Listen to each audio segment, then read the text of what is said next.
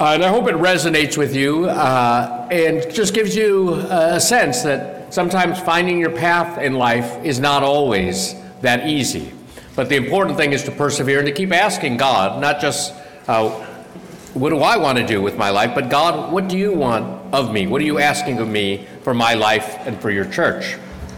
So to understand my vocation, I think you have to understand my family and my parents. So my father was a physician in India. He married my mother in 1963. They had 2 boys in India. And India at that time was getting very crowded. It was getting very polluted, very overpopulated, and my father wanted a better life for his family. Also, in India, medicine was scarce, so he couldn't practice as a physician the way he wanted to. But the American government was offering green cards to people from India, Pakistan, and Philippines because there was a shortage of doctors in the United States because of the Vietnam War. So my father wanted to come to America, so he took his U.S. medical board exams in India, and he passed on the first try and immediately was granted his green card. So he decided to go to Toledo, Ohio, because the Sisters of Mercy ran a hospital there, and they promised they would give him a place to stay. But he couldn't really afford it, so he sold what he had, rode his motorcycle to the airport with all his possessions in the trunk, sold his motorcycle, and came to the United States with $5 to his name. Arrived in Toledo, and the sisters did give him a place to stay, and they loaned him money for food for his first few months, and he worked in the hospital. And then he could bring my mom and brothers over a few months later. They, of course, came to Toledo. They had never seen snow. They had never seen a lot of things. And my oldest brother had started school already in India. And so he went to the public school. We were a poor family. And he went to the public school, and he was not allowed to use the drinking fountains and the lavatories at the same time as the other kids because his skin was brown. And this is 1970 in the North, but it was the time of Cesar Chavez and the migrant worker movement. And so my father went to the parish priest and said, "Father, this is what's happening at the school, at that school. Can you talk to the principal there?" And the priest said, "Doctor, your son can come to our school." And my dad said, "But I can't afford to pay." He says, "It doesn't matter. He's a child of God. He can come to our school." To pay tuition, my dad gave free physicals to all the kids in the school so they could be certified for sports, and that's how things were done in those days. But it started us off on the path, started me off at least on the path to where I am today. My mother from that learned, look, this country's great, you have a lot of freedom, but nobody in this country is ever going to give you anything. You boys are going to have to work hard, study hard, and pray hard. So they came over in 1970 with 2 boys, and in 71, 72, and 73, they had 3 more boys. I'm the middle of those 3 younger ones. And so we were all by ourselves, and my mother said, we don't have any family in this country either, except each other and the church. So you boys are going to have to work hard and pray hard and study hard. And we did. My mother had been a school teacher in India, so little kids, they go to the zoo. We went to the zoo and came back and wrote essays about all the animals we saw at the zoo. My mother drilled us in all our academics, and we all did really well in school. But my mother also said, if in this country, you have to gain people's respect. In a way, you have to earn people's respect. And so she sent us off to school. She'd teach us our prayers. And as we'd go out the door, she'd say, pray that you be a good boy, a tall boy, and a doctor. Because my dad was a doctor. And that was in my head most of my childhood. And I watched my dad at the hospital, saving lives, treating the sick, being compassionate. He had a great bedside manner. Sometimes, though, in those days, you could just walk over to the hospital, and we did, and we'd just look for my dad. And we either find him in the library studying with patients or in the hospital chapel praying for his patients. And I saw my father was a man of prayer. And he worked and he sacrificed so that we boys might have a better life in this country. My mother, on the other hand, eventually she had a master's in sociology. She was the first woman in her family to even go to college, let alone finish. Master's in sociology, master's in education, ed specialist degree, and a master's in social work and guidance counseling. She worked at a battered women's center and eventually became a counselor at the University of Toledo, helping students with disabilities and minority students on their journey to getting their degrees. So I had wonderful parents, but my mother kept on saying, pray that you be a good boy, a tall boy, and a doctor. So we all did well in school. But at home, my parents made us pray every single day. We prayed as a family every day, not just before and after meals, but we prayed the rosary every day. Of course, we prayed the rosary right when our favorite TV programs were on. So we boys, we had to kneel in our living room, shut off the TV, kneel in our living room and pray the rosary. And we try to say our Fathers and Hail Marys as fast as we could. So a typical Hail Mary was, Hail Mary, and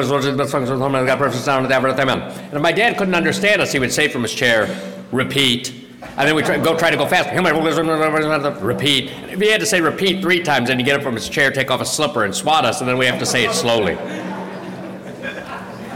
We might not have been the most reverent people, but my parents were trying to teach us the need to pray every day and the importance of prayer. And so we did. But I also saw that faith and prayer were very real for my parents. I saw my mother as an educator and a counselor. I saw my dad as a physician. But even one night I couldn't sleep, and my parents never ate dinner with us. They would always eat much later than we. And I'd been put to bed, but I couldn't sleep, so I got up, and it was Lent. And I remember seeing my parents sitting down for dinner, getting ready to sit down for dinner. And in our family, we never ate meat during Lent at all. And my father went over to the refrigerator and he got 2 hard-boiled eggs, and he put one on the scale and then the other one, and the larger one he gave to my mother for her supper, and the smaller one he took for himself for his supper, and that was it. And it showed me how much my father really loved my mother, but it also showed me that fasting and prayer weren't just something they made us do. There was a reason. It created space in their lives for God. And so I was really blessed in my parents, and I was blessed to be able to go to Catholic school. And I went to school with the kids from the area. And during those days, especially during the Carter and Ford administration, unemployment was high, inflation was high, not unlike today. And guys, dads were out of work for sometimes 2 years, and they couldn't afford to pay the tuition for their sons to go to school, and some of my classmates were thin because there wasn't enough to eat. And the parish priest would look out and see the men of the parish, who couldn't afford it, who were out of work, with their shoulders down. But he was smart. He would say, oh, you two, if you run the parish fruit drive, your kids can stay in school. And so they did, and it gave them some confidence. And so the priest was sort of like a visionary. He saw what was needed, and he acted with compassion. And it made an impression on me. And we didn't always like the priests.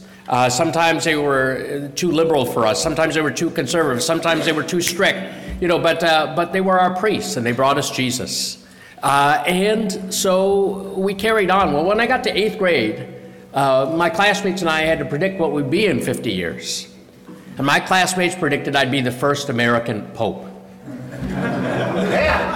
I don't know what they saw in me at that time, except I went to church, I said my prayers, I tried to be kind to everyone, I was an altar boy, all those things, but they saw something. And sometimes we don't always see it in ourselves, but our classmates see it and they give us a word of encouragement. So I went off to high school. I went to St. Francis de Sales High School. You guys from de Sales, we call you the other de Sales. Mr. Dvorak, your teacher, was my high school classmate, or I was his classmate, either way. But I went to St. Francis de Sales. I was taught by priests and brothers. And they didn't just teach us religion. They were our hockey coach, our track coach. They taught us chemistry, calculus, physics. They were brilliant men who could have done anything with their lives. But they chose to be priests and brothers and to teach us. We were 30 kids in a classroom, all unruly, and they made men out of us. Part of it was we had to wear a coat and tie every day to school, so that also put some constraints on us. But they pushed us. The priest pushed us. Oh, you got an 80 on this calculus. What's wrong with you, Fernandes? And they pushed us to be better because they knew we could do more. And I was really good at high school Latin. I took 4 years of Latin. I was really good. I graduated second in my class. My best friend graduated first. We both became priests. And part of it was having the priests around. It seemed natural to be one. But I was good at Latin, and I applied to Xavier University in Cincinnati to major in Latin and Greek. And I got a presidential scholarship, so full room, board, tuition, everything. But I said, well, that'd be useful if I was going to be a priest, but I'm not going to be a priest because I had it in my mind, I'll be a good boy, a tall boy, and a doctor. But at the same time, I had a religion class, and that year there was a guy, his name was Mr. Wright, W-R-I-G-H-T. But his name should have been Mr. Wright, W-R-I-T-E, because he made us take lots of notes.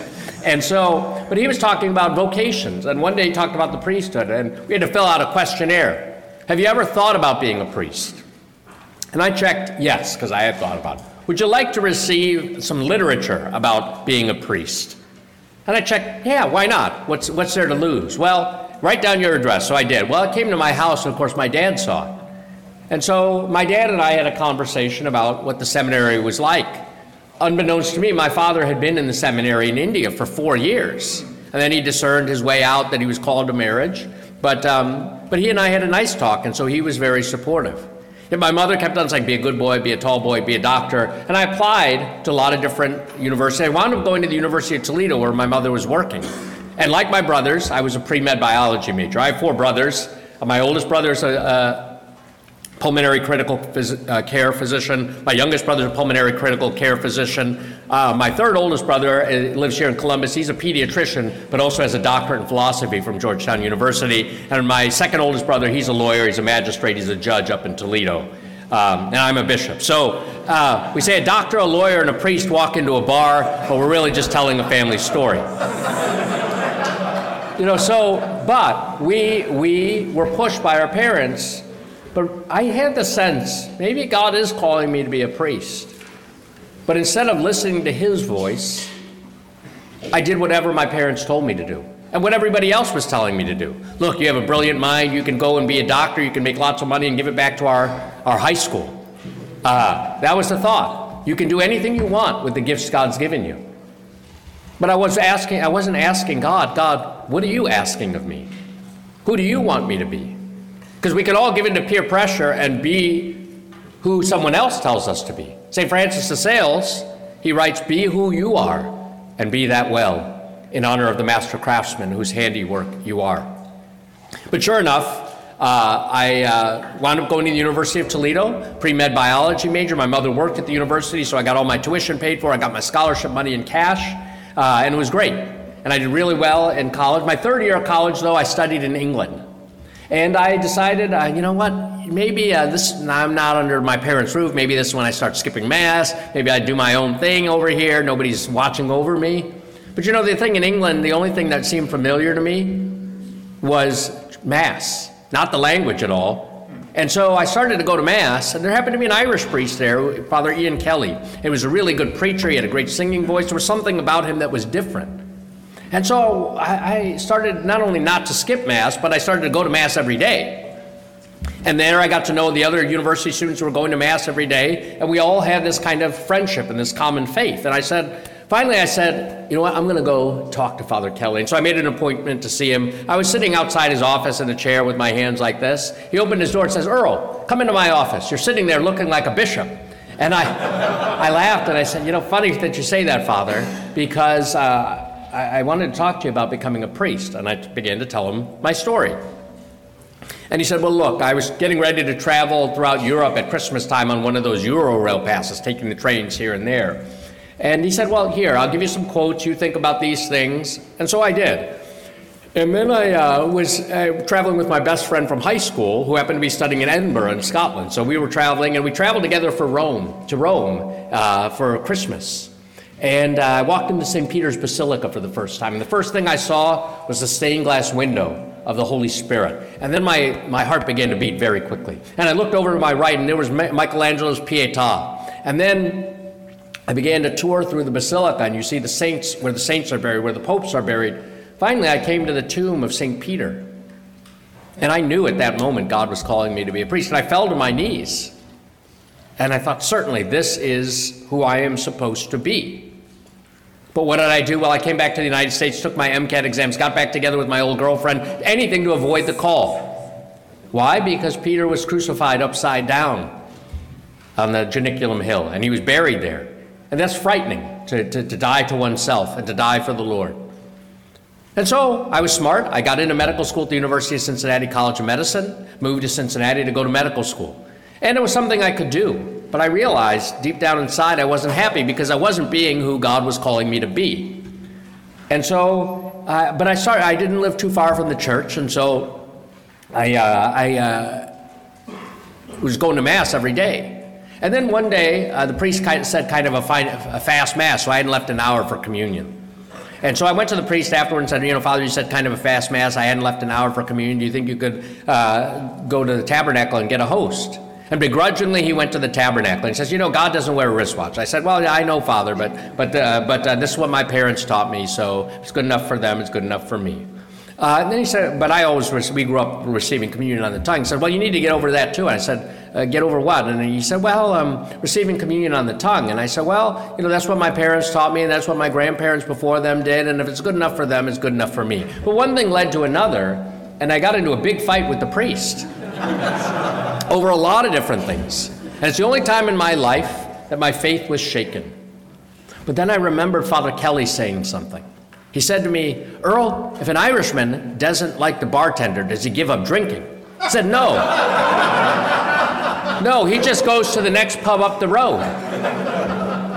And not far from where I lived was an old Italian church, Sacred Heart. And so I went down there once for a 7:30 morning Mass, and there was two old Italian priests. One was 85 and one was 75. And they rang the bell, entrance antiphon, page such and such. But they came out and they said Mass. They didn't preach, they just said Mass, and they looked happy. And I thought, I could be that old and be a priest and be happy. And that was the one thing that was missing in my life, was true happiness. So I said, I'm going to talk to that younger priest who was 75. And I went and I talked to him on a regular basis. And at the end of my second year of medical school, I thought, I need to do something now. So I said, I'm going to go to church and pray. And I went to Old St. Mary's. I told some people this story yesterday at the Newman Center at Ohio State. I went to Old St. Mary's Church in Cincinnati, and they had exposition of the Blessed Sacrament. So I went to pray. My mother used to say, well, whenever you go into a new church for the first time, you get to make 3 wishes to the saint of that church. And I said, well, I think we call them petitions, Mom. Whatever, you get your 3 wishes. Well, my older brother, Trevor, he had finished law school, but he hadn't yet found a job. So I went into this church and I prayed that he would find a job. And a month later, he found a job. My oldest brother, Carl, and his wife Shayla, they'd been married for 3 years. They'd wanted to have children. My mother kept on telling me to pray that they would have children, but they couldn't have any children, and the doctors had told them they couldn't have any children. But I went and I prayed. I said, Lord, give them a child. And I said, if you give them a child, then the third thing I ask is that you give me the courage to go to this house in Rome that I had heard about, and maybe to be a priest. Well, Easter of that year, my brother and his wife reported that they were expecting a child. And so I packed my bags and I went to Rome to figure out if I should be a doctor or be a priest. But along that way, I had already been thinking about it, and I had my courage up then when I found out they were expecting. And I said, okay, well, I'm going to call the vocation director in Toledo. Father Bill Hahn is our vocation director. Remember that name, remember that face. Please call him, please call him, please call him. And he will call you back. But I called the vocation director in the Diocese of Toledo 7 times. I never got a call back. I talked to the dean of the medical school, who was a Catholic. And he said, well, look, I know a Jesuit priest who's a physician also. Why don't you talk to him? So I called this priest in Chicago and said, look, thinking about being a doctor, thinking about being a priest, thinking about a Jesuit, do you have any advice for me? He said, well, look, I entered the Society of Jesus when I was 18 years old. You finished your college, you finished a couple of years of medical school. My suggestion is finish your medical school, date for a while, and if it doesn't work out, give us a call back in 10 years. I was like, what was that? So I called the vocation director in Cincinnati, where I was living, and said, I'm thinking about being a priest. Could I meet with you? He said, sure, when can you meet? And that began my story of going to this house in Rome to figure out if I wanted to be a doctor or priest or both. And so I lived in Rome for a year then, from 1996 to 1997. And at the end of that year, I decided to enter into the seminary. Part of it is you don't know, because what you really want to be unless you can be still. And that year away allowed me to just be still and to hear God's voice. Everything was the same each day. We'd get up in silence in the morning and go pray in the chapel. And then when we'd finished an hour of prayer, we could come down and have breakfast. And breakfast was the same. It was a hard roll with some butter and coffee. And that was it. Then lunch was our big meal. So we'd have classes in the morning. Then lunch was our big meal. We'd have the first plate would always be pasta, the second plate meat, and then the dessert was usually fruit. And then we'd have what they call recreazione, which was really not recreation, but it was our chores. And I'd been the only guy who had lived away from home, so my household chore was to iron everybody else's shirts and trousers every single day. And that's what I did, so I can iron like nobody's business. I just imagine my worst enemy, and then I push harder on the iron. But the idea, and then we'd have, later on in the early evening, we'd have Mass, and then with supper we'd have soup, salad, no meat, and then we'd have our prayers, night prayers, and our points for meditation for the next morning, and then lights out and grand silence starting at 10 in the evening. But the idea was that you had the same thing every single day, like a control group in a scientific experiment, so that when you hear the movements or experience the movements of the Spirit, you can be sensitive to them. You notice, something's different here today. And that allowed me to carefully ask God and to have the stillness and the silence to hear God's voice and to experience his profound love for me and to really think about not just what I wanted to do, but God, what do you want me to do? And sometimes God knocks you over the head, hits you over the head, and at other times he speaks in a whisper. But it's only then in saying, okay, I'll do this, that I really found peace in my life. And so I spent 5 years in the seminary and was ordained as a priest in 2002. I always say I was so bad when I first got ordained, they sent me 100 miles north of Cincinnati. And I was in Sydney, Ohio, working in the parish and then teaching high school students, seniors in high school. A couple of my students actually eventually became priests, and a lot of them moved to the Columbus area and are married and living here, and they have kids, and I baptized some of their kids even. So you get a real sense of fatherhood. But when I was your age, or when I was teaching kids your age, the thing I was impressed about is their great potential, their zest for life, their questioning spirit. And then, I'm not as dumb as I look, so I could answer some of their questions. And the fact that I had a background in science made them also scratch their heads a little bit. How can this person be a person of faith and be a person of reason and science? How can he? And you can, because faith and reason are compatible. But then I also found that I discovered my own sense of fatherhood. Because I don't believe you can be a good priest unless you have a natural desire to be a good husband and a good father. Because being a husband, being a father requires sacrifice. And it requires wanting to generate life. And in fact, as a priest, we generate life in the font of baptism. We can be spiritual fathers to young people and to old people as well, and to really be present the way my father was present in my life, and to be a man of prayer and to be able to lead a community. And that's really what we need today amidst all the challenges, men willing to sacrifice their lives for others willing to lead. And I said, I can be that. But after 2 years there, my archbishop called me and said, look, we want to send you to study in Rome. I always say I was so bad after 2 years, they sent me across the Atlantic. And I was there in Rome from 2004 to 2008. But during that time, Pope John Paul II, now canonized saint, was Pope. And he was suffering greatly from Parkinson's, and eventually he died while we were there. And he'd been a spiritual father to a whole generation. And so he was there, and our Pope, and then he died. And it was a great period of mourning. But then I mentioned I was living in a house in Rome for a year. Well, the person in charge of our house who oversaw it was Cardinal Ratzinger. And he was elected then as Pope Benedict XVI. And I was there in St. Peter's Square when he was elected. And it was a moment of great joy. Because in the priesthood there are great sorrows and there are great joys. And not only for the priest himself, but also for the people. Sometimes you have the joy of a newborn child in a baptism or a wedding. And sometimes you have the great sorrow of having to have someone's funeral. But little by little you learn about life and experiencing life and what can give life to others. And so I was in Rome studying, and I missed the people. Because once you're with the people as a priest, you start to love the people. Whether they love you or not, you learn to love your people. And I had to study again. I had already been K through 12 Catholic school, 4 years of university, 2 years of medical school, another year in Rome. Then I was taught for 2 years, and 4 more years to earn a licentiate and doctoral degree.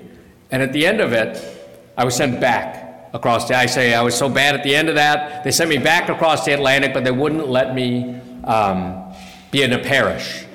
I was the academic dean then of a seminary where we taught the future priests and formed them to be men of God, formed them to be priests after the heart of Jesus, merciful and kind and compassionate. And I did that for 8 years. The last 2 years, they asked me also to be administrator or pastor of a parish. It was the Italian parish, Sacred Heart. They needed a priest who knew English, Italian, and Latin. But I was asked to go there only because the 2 priests retired at age 93 and 84. Father Mario, who was the older of the 2, he came to the United States in 1945, knowing no English, and he never went back to Italy. That's how much he loved the Lord and the gospel and his people. And then, so I administrated that parish, and then people started to come back to Mass. The Italians started to come. The Latin Mass people, they were all happy. English Mass people were happy. And then all of a sudden I got a call out of the blue saying, we want you to come to Washington to work at the Vatican Embassy. And so the things I was doing, the things I was loving, had to die. And I had to go sit in an office, underground office with bars on the windows, and do work. Like I would write a letter to somebody like Father Hahn. Dear Father Hahn, thank you for the beautiful picture of the seminarians from the Diocese of Columbus as a gift for His Holiness Pope Francis. This letter is to acknowledge your gift and to express His Holiness's gratitude in anticipation of receiving it. With cordial regards and prayerful best wishes, I am sincerely yours in Christ, Archbishop Christoph Pierre, Apostolic Nuncio. So I worked for the Vatican ambassador, and I was a ghostwriter and would write these form letters and things like that all the time. And part of what we did at the Vatican Embassy was help find bishops for dioceses. And we'd help the American bishops with problems in their diocese with pastoral planning, and prisoners would write wanting some token of affection from Pope Francis, and we'd send them a card or a rosary blessed by the Pope, these sorts of things we did. And during that time, I said Mass for Mother Teresa's sisters who had accompanied me throughout my life, but that was it. And then there was a scandal in a big parish back in my Diocese of Cincinnati. So after 4 years of working there at the Vatican Embassy, I was asked to be a pastor, finally, of a big parish. 3,000 families, 1,200 children in the elementary school, and I was the only priest. And I had 25 funerals in my first 2 months. And then, the global pandemic. But people then saw the importance of a priest. I could die by something unknown. Father, could you come? Could you bring me communion? Our churches were shut, and then we had to use social media to evangelize. And there was a big hospital right next door.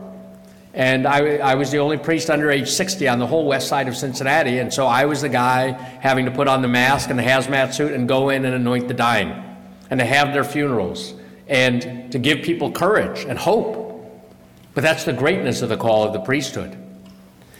Meanwhile, I also still had my other job working for the Vatican ambassador remotely while trying to pastor this parish and build a new preschool and, do planning for the future, because we simply don't have enough priests these days. It's a great life. My first pastor used to say, it's a great life if you don't weaken, but we can't afford to be weak anymore. We have too many weak men, too many who lack courage. What we need are men who would be willing to be husbands and fathers, to sacrifice themselves for something greater than themselves. In the military, if you want to be successful sometimes, they say you need boots on the ground. And that's what we need in the Diocese of Columbus. We need boots on the ground. We need lots of boots on the ground. We got 1 million people coming to the Diocese of Columbus because of the new Intel plant in the next 10 years. Who's going to be there for them? Who's going to bring them Jesus each and every day? Father Rimmelsbach is a great pastor, right? But he tells me he's 66 years old. I know he's lying to me because he looks much younger. Father Black's a great pastor, but he must be 60 years old. Father Hahn is the vicar for clergy, but the vocation director, and he says Mass at the Newman Center. Father Hahn had a lot of hair when I began just 2 months ago. I just keep giving him more jobs. But that's what it's coming to. In the news, there have been articles about the possible merger of the Diocese of Steubenville with the Diocese of Columbus. Steubenville has 41 priests.